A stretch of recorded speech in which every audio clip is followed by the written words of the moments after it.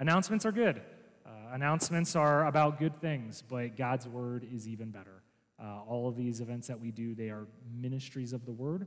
They're things that we want to use to point people to God's word and how God has revealed himself. So let's get ready now for this upcoming time of worship where we don't have to pray that God's word will be active because it has promised us that it will be active.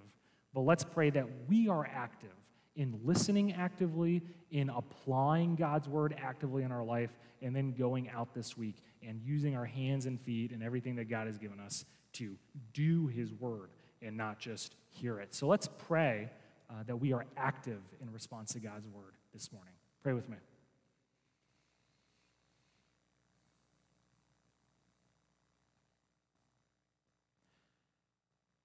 Heavenly Father, I pray that as we reconvene this morning on Sunday, many of us, we've had a long week, a week with discouragements or trials, different obstacles that we've had to face, and we're coming together to worship you, God. And Lord, I pray that this coming together and this reconvening of Christians, of gathering together, will be a time of encouragement for us, that it will be a time of challenging for us, a time of regrouping as we prepare to go back out into the world in which you have placed us, to live for you, to be ambassadors of you, to be evangelists of you, Lord, to point people to the gospel. May you encourage us to do those things according to your word this morning. And I pray this in the name of your Son, Jesus Christ, and all God's people said, amen. Well, you can tell a lot about someone based on how they dress, can't you? You can learn a lot about someone's identity based on what they wear. You can understand their likes and their dislikes. You can maybe understand what part of the country they're from. You go to different airports across the country and you'll see more cowboy boots or more Hawaiian shirts. You'll see people dressed differently in different parts of the world. What you wear shows your identity. It gives people a clue of who you are. Just try wearing a blue shirt at a Walmart, and you will find very quickly that wearing a blue shirt at a Walmart will give people an impression of what your identity is, because they'll be asking you where they can find stuff, or a red shirt at Target. What you wear indicates your identity, whether you're a fan of a sports team, whether you're in the military, whether you work for a specific company. People learn about who you are by seeing what you wear. So the question is that if you claim to be a follower of Christ, what are you spiritually wearing? What is your spiritual outfit that other people see? Just as you go out of the house and you go to school and you go to work and you go to the places where you're supposed to go and people can see what you are wearing, what do people see spiritually from you, whether it's in public or in private? What are the behaviors that you put on? What are the attitudes that you put on? What are the words that you put on? And do they indicate an identity of one who is a Christian? Is what you are wearing indicative of who you are? I think there's actually another way of putting that. What you wear spiritually is indicative of who you are, for better or for worse. Whether it's a Christian or a non-Christian, a mature believer or an immature believer, what we wear spiritually, what we show to the world, gives an indicator of our spiritual identity. And so you notice that allegory, that metaphor of clothing that I'm using. You've heard me use that before in previous sermons because Paul has been using that in previous sermons. And this morning in Colossians chapter 3, verse 12, you can turn with me now there to Colossians. Paul is going to be ending this motif where he uses clothing imagery.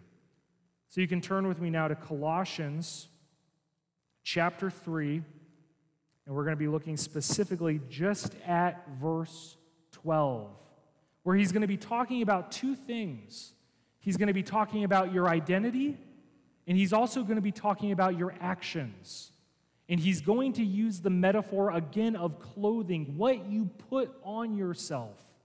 to make the point that because your identity is one thing, you should be clothing yourself or putting on exterior spiritual outfits for others to see that aligns with your identity. So we can see that here in Colossians chapter 3, specifically in verse 12. Read silently with me as I read verse 12. Paul says, put on then, he's using that clothing imagery, like you put on a coat or you put on shoes. Paul says, put on then as God's chosen ones, holy and beloved, compassionate hearts, kindness, humility, meekness, and patience. If there was another way of putting this verse, if we were to summarize it in our big idea, the big idea would be this, that your actions should imitate your identity. Your actions should imitate your identity. Or really, like I said a minute ago, your actions, for better or worse, will reveal your identity. And are you living a false identity? Are your behaviors betraying who you actually claim to be? That's going to be what Paul talks about this morning. Your actions should imitate who you are. Because of that, for the rest of this morning, as we look at this verse, we're going to divide this verse into two halves. Paul is going to spend the first half of the verse talking about the identity of true believers. He's going to explain this is what a true believer is. This is their identity. And in the second half of the verse, Paul is going to explain what a true believer should be doing. So let's look at the first point. The first point is this, is that your identity, and when I say you, I'm assuming that you're a Christian. If you're not a Christian, you can just sit back and enjoy the show. This isn't about you. But if you are not a Christian, today is the day of salvation. This can be about you. If you repent of your sin, recognize your helplessness as a sinner, and recognize that God sent His Son, Jesus Christ, to die on the cross for you and for your sinfulness, taking your sin in His place so that He could give you His righteousness. If you turn away from your sin and call out to God and ask for that forgiveness through Jesus Christ, the Bible promises that you will be saved, and this will apply for you. But if not, this doesn't apply for you. This only applies to Christians. Because the true identity of a Christian is one who is chosen, one who is holy, and one who is beloved.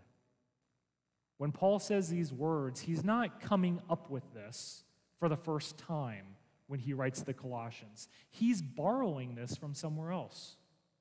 The words that Paul uses to describe the identity of Christians to the Colossians are the same words that God used in the Old Testament to describe the Israelites. Turn with me in your Bible. It's not on the screen, but turn with me to Deuteronomy chapter 7. Deuteronomy chapter 7, the word Deuteronomy means second law, deuteros nomos, the second giving of the law. This is right before God's people enter the promised land. They had been given the law the first time, and they were breaking it. They were not trusting it. They were rebelling against God. So now that a new generation is prepared to enter into the promised land, God, through Moses, is giving them the law again. He's reminding them of what the law is. That's what the book of Deuteronomy is. And in chapter 7, I'm going to be reading starting in verse 6. Before God gives a second time the Israelites the law, He's going to remind them of their identity. Read with me silently as I read out loud chapter 7, verse 6 in Deuteronomy. God, through Moses, says this to His people. God says, "For you, the Israelites, are a people holy to the Lord your God. The Lord your God has chosen you to be a people for His treasured possession. Out of all the peoples who are on the face of the earth, it was not because you were more in number than any other people that the Lord set His love on you and chose you, for you are the fewest of all peoples. But it is because the Lord loves you and is keeping the oath that he swore to your fathers, that the Lord has brought you out with a mighty hand and redeemed you from the house of slavery, from the hand of Pharaoh, king of Egypt. And if you actually skip down to verse 11, you can look at verse 11 briefly. Look at what God says in verse 11 then. Therefore, verse 11, you shall be careful to do the commandments and the statutes and the rules that I command you today. Behavior from God's people is an outflow from their identity as God's people. In order to behave and worship God with your actions, that starts with a heart of faith, recognizing who your identity is as one who is in Christ. And did you notice that those three words in Colossians, chosen, holy, and beloved, all three of those words show up in this passage. And in fact, they show up numerous times all throughout the Old Testament. So we're going to break down those words. We're going to talk about what it means to be chosen and to be holy and to be beloved. Let's talk about that first one, to be chosen by God. Today in 2023, that is sadly controversial. The idea of being chosen by God is something that causes theological debates. It's something that churches will have different opinions on. You'll hear podcasts about the role of God choosing us. It's very controversial in Christianity today. But back then, in the New Testament, when Paul was writing to the Colossians, it wasn't controversial. Today, in a modern world where we value individualism and we value liberty and we like to be able to do things on our own and pull ourselves up by our own bootstraps, in today's culture, it's controversial to think that God chose us. But when Paul wrote these things to the churches in the first century, it didn't cause controversy. What did cause controversy was that God's chosen people would be someone other than the Jews. Those are the things that caused controversy. That the Gentiles, not the Jewish people, would be God's chosen nation. Because all throughout the Old Testament, God again and again referred to the Israelites as his chosen ones. I have a few examples for you on the screen. Psalm 135, verse 4. It says that the Lord has chosen Jacob. Remember, Jacob's other name in Genesis is Israel. When you see Jacob in the Old Testament, that's often referring to the nation of Israel. It says that the Lord has chosen Jacob for himself. Psalm 105, it says, O offspring of Abraham, his servant, children of Jacob, his chosen ones.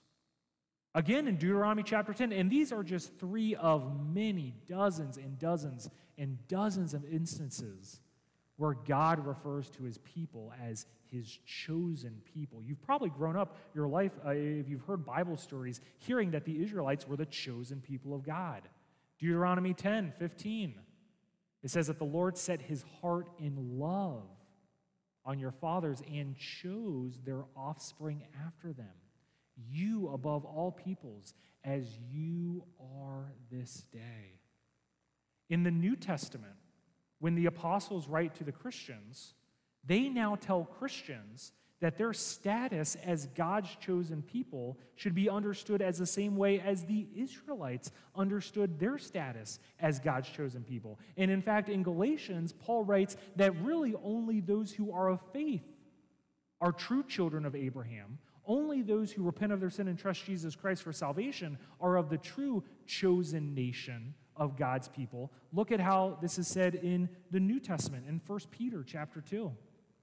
1 Peter is actually quoting Exodus, by the way, when he writes this. Peter writes to Christians, he says, you are a chosen race, a royal priesthood, a holy nation, a people for his own possession.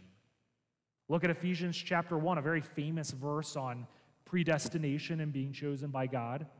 It says that even as he chose us in him before the foundations of the world, that we should be holy and blameless before him.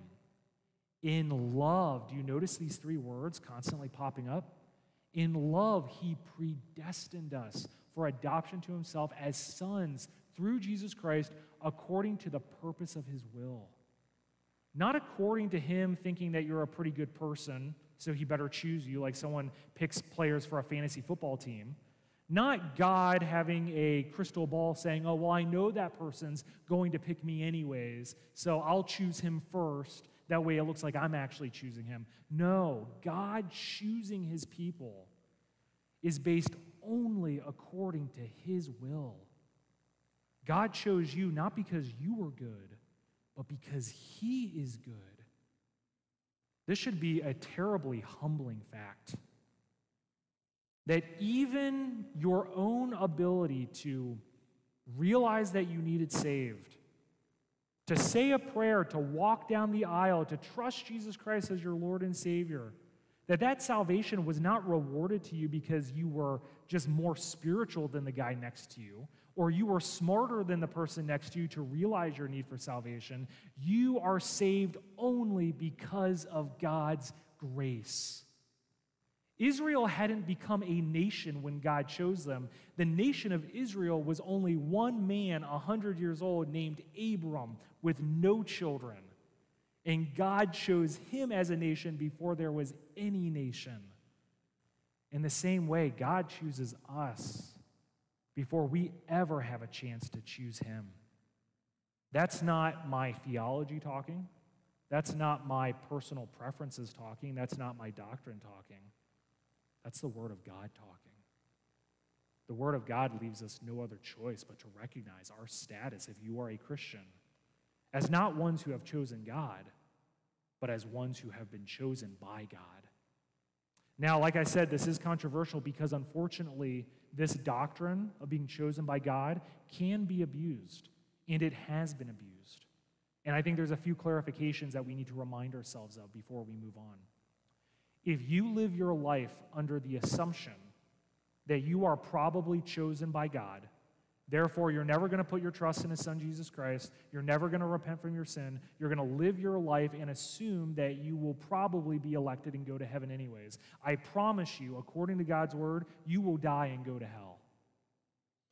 I once asked a group of students how they knew that they were chosen by God, and there was silence in the room. This was a Presbyterian group of students. Many of them had been baptized as babies. They had been told that they could only be saved by being chosen by God, and it resulted in none of them realizing that if they just confess with their mouth that Jesus is Lord and that God raised him from the dead, that they will be saved. Salvation is only received by faith. It's an act of grace, yes. It's a result of God's will, yes. But you must respond to it by faith. If you don't respond, you will die and be separate from God. Which is why God has given us, the church, the command to go out to the ends of the earth and preach the gospel to all nations, to all people, to all individuals. Because it's not our job to decide who will probably get saved and who will probably not get saved. That is God's decision. And every person who is saved is not a product of you, and it's not even a product of that person. It's a product merely of the grace of God. Your identity as a Christian is one who is chosen by God. Not because you are good, but because he is good. And God doesn't just choose you as a way of being saved and you can feel good about yourself and be thankful for your salvation, although all those things are true. God has also called you. He has chosen you specifically to be holy, which is that second word that you see in Colossians chapter 3, verse 12.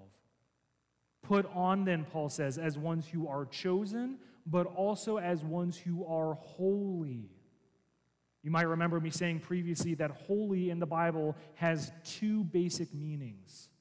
That holiness can refer to spiritual purity and the process of being made spiritually pure. We call that sanctification. That word sanctification comes from the same word for holiness. We are in the process of being conformed into the image of God's Son. Someday when we die and we stand before the Lord, that process of being made holy will be complete. We will be totally glorified and made holy in God's sight. But holiness also has a second meaning that is also true, which is that Christians, when they are saved, they not only begin a progressive process of being made holy, they are also positionally declared as holy. You progressively become holy over the course of your life, but also at the time of your salvation, you are declared by God as a holy people. This second word, or the second understanding of holiness, can be understood as being set apart. You are God's set apart people. When I was engaged to Kimmy, I was at my future in-laws' house, the Dorfners, and we were getting ready to have lunch, and we were looking for stuff to make. We were looking for leftovers, and I needed a plate. And if you're like me, I think most guys are probably like this. The threshold for what constitutes as a plate is very low. You know, is it flat?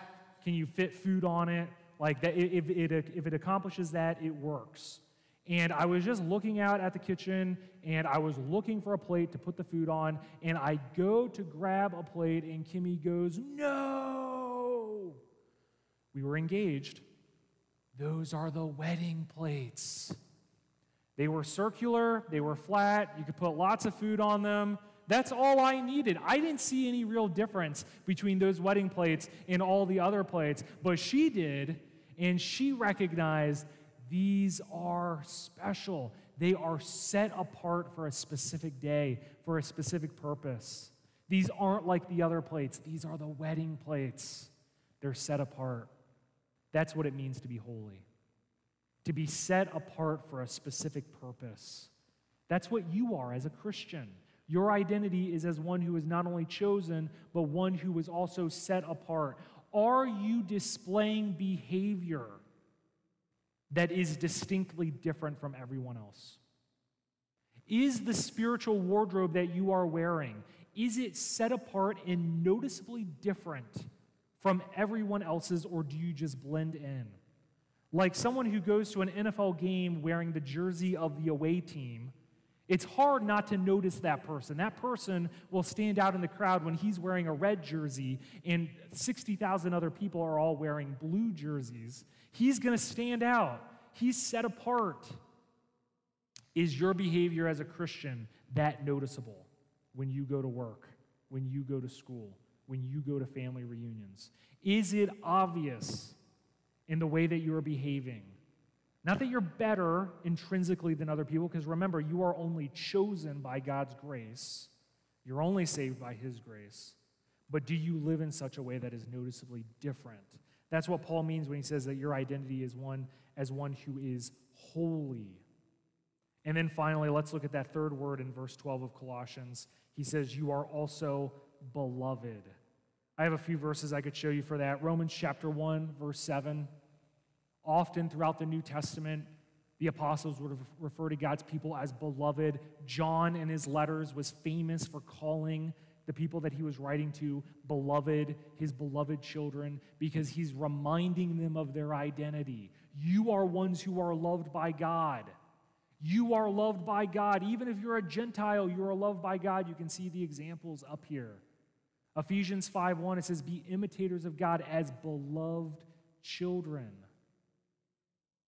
Reflect on the fact that the God who made the Grand Canyon, who formed Mount Rainier, who put together the galaxies, and who could destroy it all, and has at times destroyed those things, He loves you. He loves you. He doesn't just love you in a stoic spiritual sense. He likes you. He cares for you. His heart is one of compassion and tenderness towards you. He desires an eternity with you, not because you are good, but because He is good. That if you are a Christian, you're not just one who has been forgiven by God, you have also been loved by God, and you are loved by God.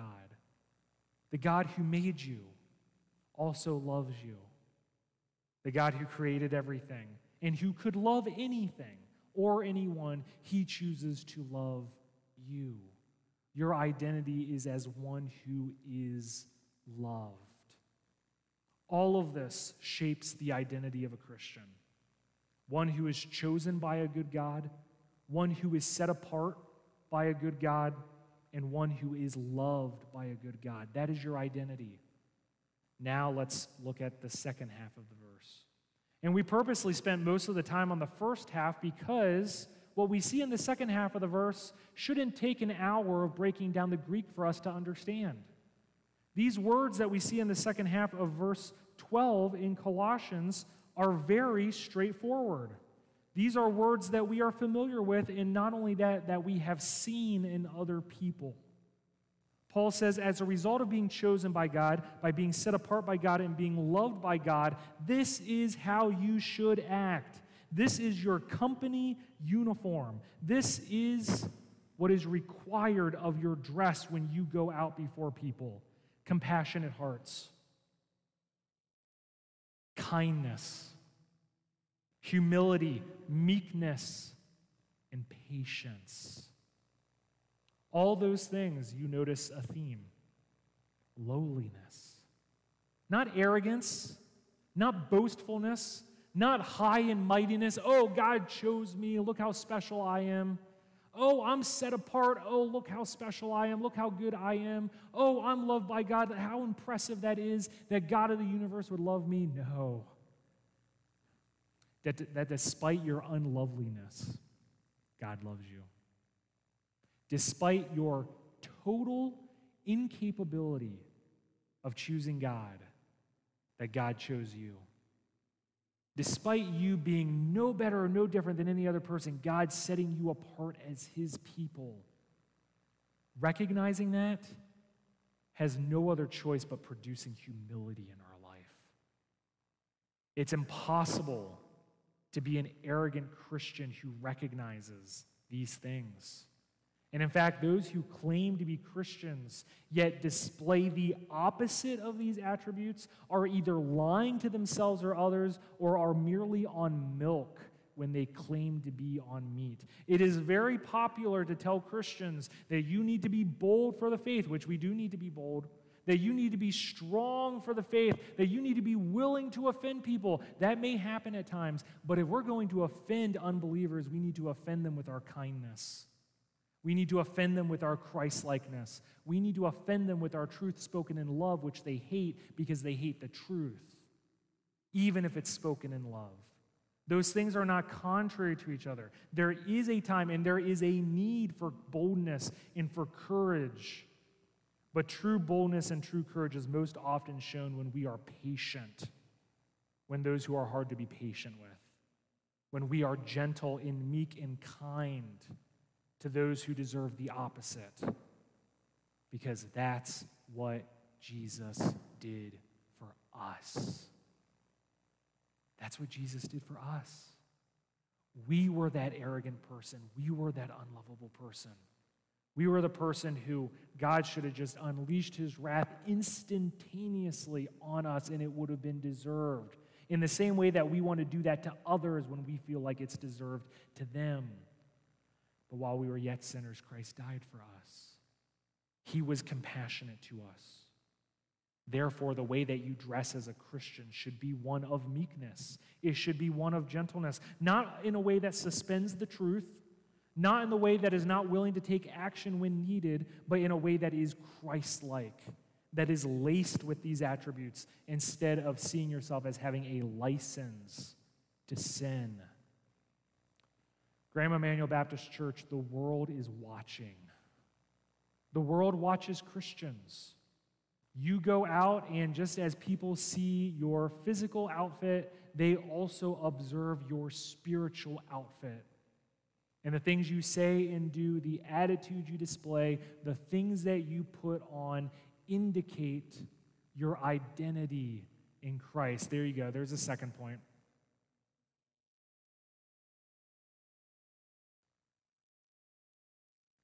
All these things that we see here, it's one of lowliness, humility, mercy, patience. But really, it's all summarized in the title, which is Christlikeness. Show the world Christ by putting on Christ.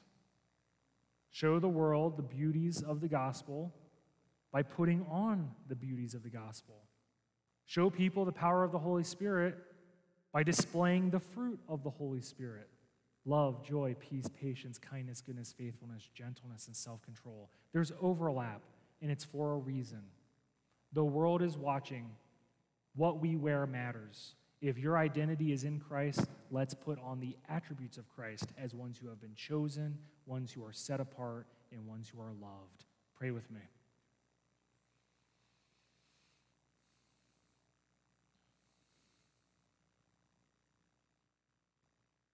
Heavenly Father, thank you for your abundant grace that you have given us. We don't deserve it.